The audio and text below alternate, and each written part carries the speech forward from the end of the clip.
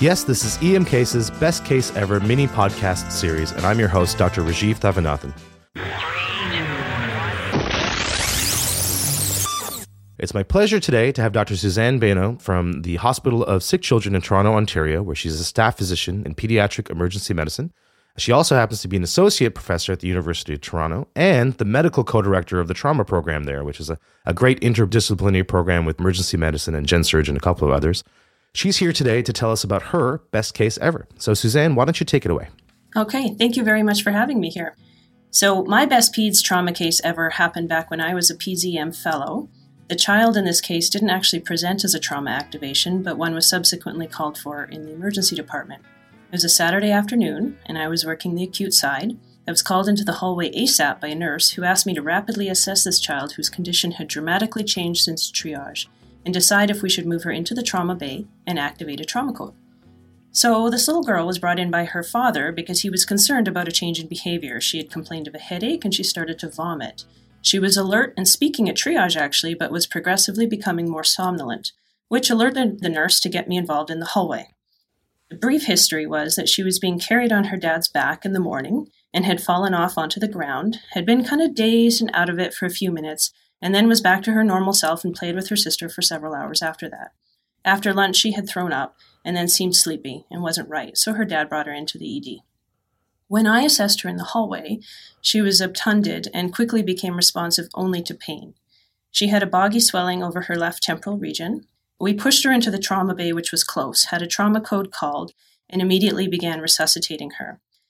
She was literally deteriorating in front of us and started to demonstrate signs of herniation. Her vital signs became Cushing-like with an elevated BP and significant bradycardia. I recall her left pupil dilating and she was starting to posture. I was terrified. By that time, I had started to hyperventilate her with a bag and mask and could see her pupil responding to that.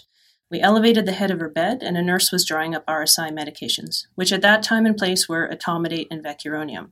I believe I asked for atropine as well to have available, but didn't use it, and I probably asked for lidocaine back then as well, which now I might have a slightly different RSI approach.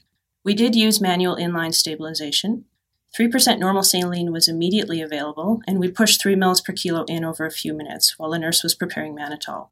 Someone had very quickly placed an IV, so we had access, and while I was acutely managing her herniation, or impending herniation with hyperventilation, getting her airway secured, pushing the hyperosmolar agents, my attending physician was organizing disposition. And of course, we suspected she had an acute epidural hematoma with herniation. It was very clear that if she had any chance of survival, that epidural needed emergent evacuation. The staff trauma surgeon had actually come down to the ED with a stat trauma call, which was a little bit unusual. And everyone had very efficiently mobilized. We were literally in and out of the trauma bay within 10 minutes, for sure, which is far quicker than our normal trauma activations. So we left the trauma bay, went straight to the OR without neuroimaging, which is also almost unheard of now. I continued to hyperventilate her on our way up to the OR, kept pushing hypertonic saline and 3 mL per kilo boluses in the elevator, and by that time mannitol had been given. We were pushing fentanyl and midazolam for ongoing pain and sedation, and almost serendipitously, the neurosurgery resident and staff neurosurgeon had just come out of another case, so they were in-house ready, and quite literally with one call from the trauma bay and OR was prepped and available for her, and we handed off care to the team in the OR suite. She underwent her craniotomy, did indeed have an epidural hematoma, which was evacuated. She was awake and speaking hours later, and for sure the next day completely neurologically intact, very concerned about getting back to her game with her sister. So that is my best case ever. Wow, that is a crazy case. Yeah. I can only imagine how scared you felt. You're talking like as a fellow, you have this like Cushing, like clearly deteriorating high ICP in front of you, how to manage that, right? Yeah, it was a classic presentation and very terrifying. Yeah. So maybe real quickly, Dr. Beyno, what are your thoughts now about using pretreatment drugs for intubating these isolated TBIs for kids? Yeah. So lidocaine and fentanyl, there really isn't very conclusive evidence for that. So I don't think it's wrong to use them. I also think that if they are going to be effective, they have to be used several minutes before the RSI. And oftentimes in a situation like this, there just isn't time for that kind of delay. Right. Like why delay intubation for the sake of drawing up drugs where there's equivocal evidence for them anyway, right? Right. And you mentioned using the hyperosmolar agents. I mean, this isn't someone that was hemorrhaging or bleeding out, in their chest or belly. Do you have a preference initially for hypertonic versus mannitol in a situation like that? Or is it just hypertonic maybe is more available quicker? So we use hypertonic saline all the time. One is really readily available. It's easy to give. It doesn't require any kind of preparation.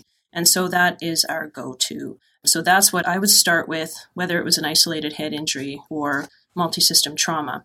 I think with mannitol, you do have to be careful if they are hypotensive and hemodynamically compromised. You can make that worse. But I think in this case, actually mannitol would have been fine, and we did give it in addition to the hypertonic because the main issue was ICP. And for the hypertonic, what's the dose that you start with? I know Rosen's mentions up to 1 milliliter of 3%, but I've seen in other places like Peds ICU, they use 3 to 5. Do you guys have just like a go-to weight-based sort of dose for the hypertonic? Yeah, 3 mils per kilo over 3 minutes, just so it's easy to remember. So a kid like this, oftentimes before we start a hypertonic infusion, we're usually giving several boluses of that. So a child is often getting about 9 to 10 mils per kilo before an infusion is started. Suzanne, thanks so much for being on the podcast today. That's a really amazing episode. Do you want to maybe just walk us through some of your teaching points, like what you took away from that case as a fellow? Yeah, absolutely. So I chose this case for a few reasons. The first and most significant for me is that in pediatric EM, we do great work for lots of children and their families every day, but it's really not an everyday occurrence that we have the opportunity to save a life. And this case jumped out at me as a situation I hope never to have again, but if I did, I would actually want it to go exactly as it had that day. There were some lucky things for her. Her dad recognized she needed to go to the emergency department. Thankfully, it was where she needed to be when she started to deteriorate.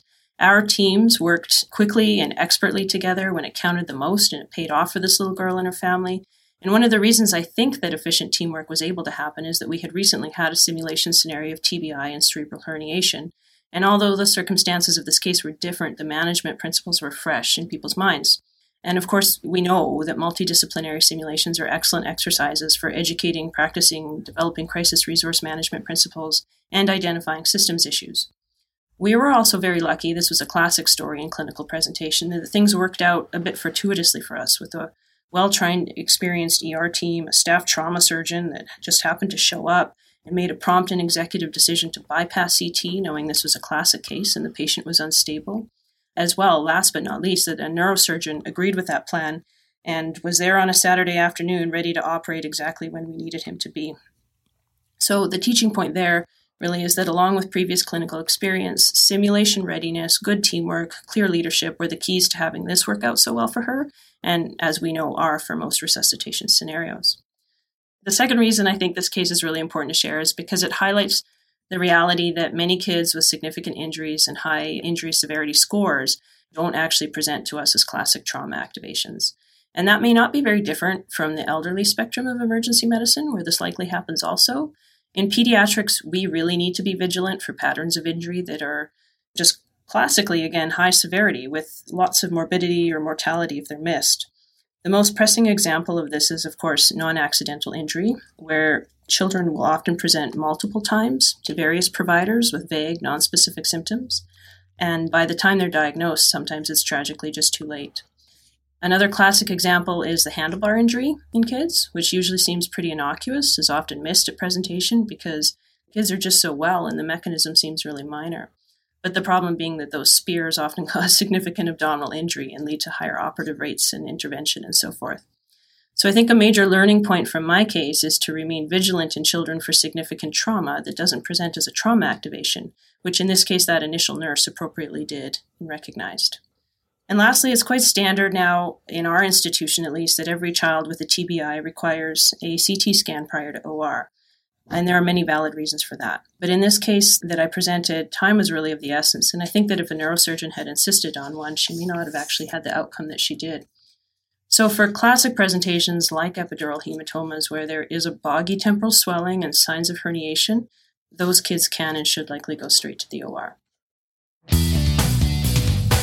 Yes. So Dr. Beno makes some amazing points here. I'm just going to quickly summarize them. That the first one being a plug for the use of actually practicing your crisis resource management so you have a prepared team that'll work really smoothly. In my experience, simulation exercises, and even if you can arrange it at your institution, in situ exercises, actually in the ED and the trauma bay are really key. And I agree, even at the Children's Hospital here in Ottawa, it can be easy to become complacent as the percentage of cases, even trauma cases, that would be considered, high acuity. The number of those is actually fairly low. And kids can present looking very well and with normal vitals until they're right at that like tippy tip of decompensating quickly. And like Dr. Beno mentioned, same goes for elderly patients. It's not just kids. And it's tough in this era of CT, absolutely, to get surgeons to come even see someone without imaging, no matter how classic the presentation is.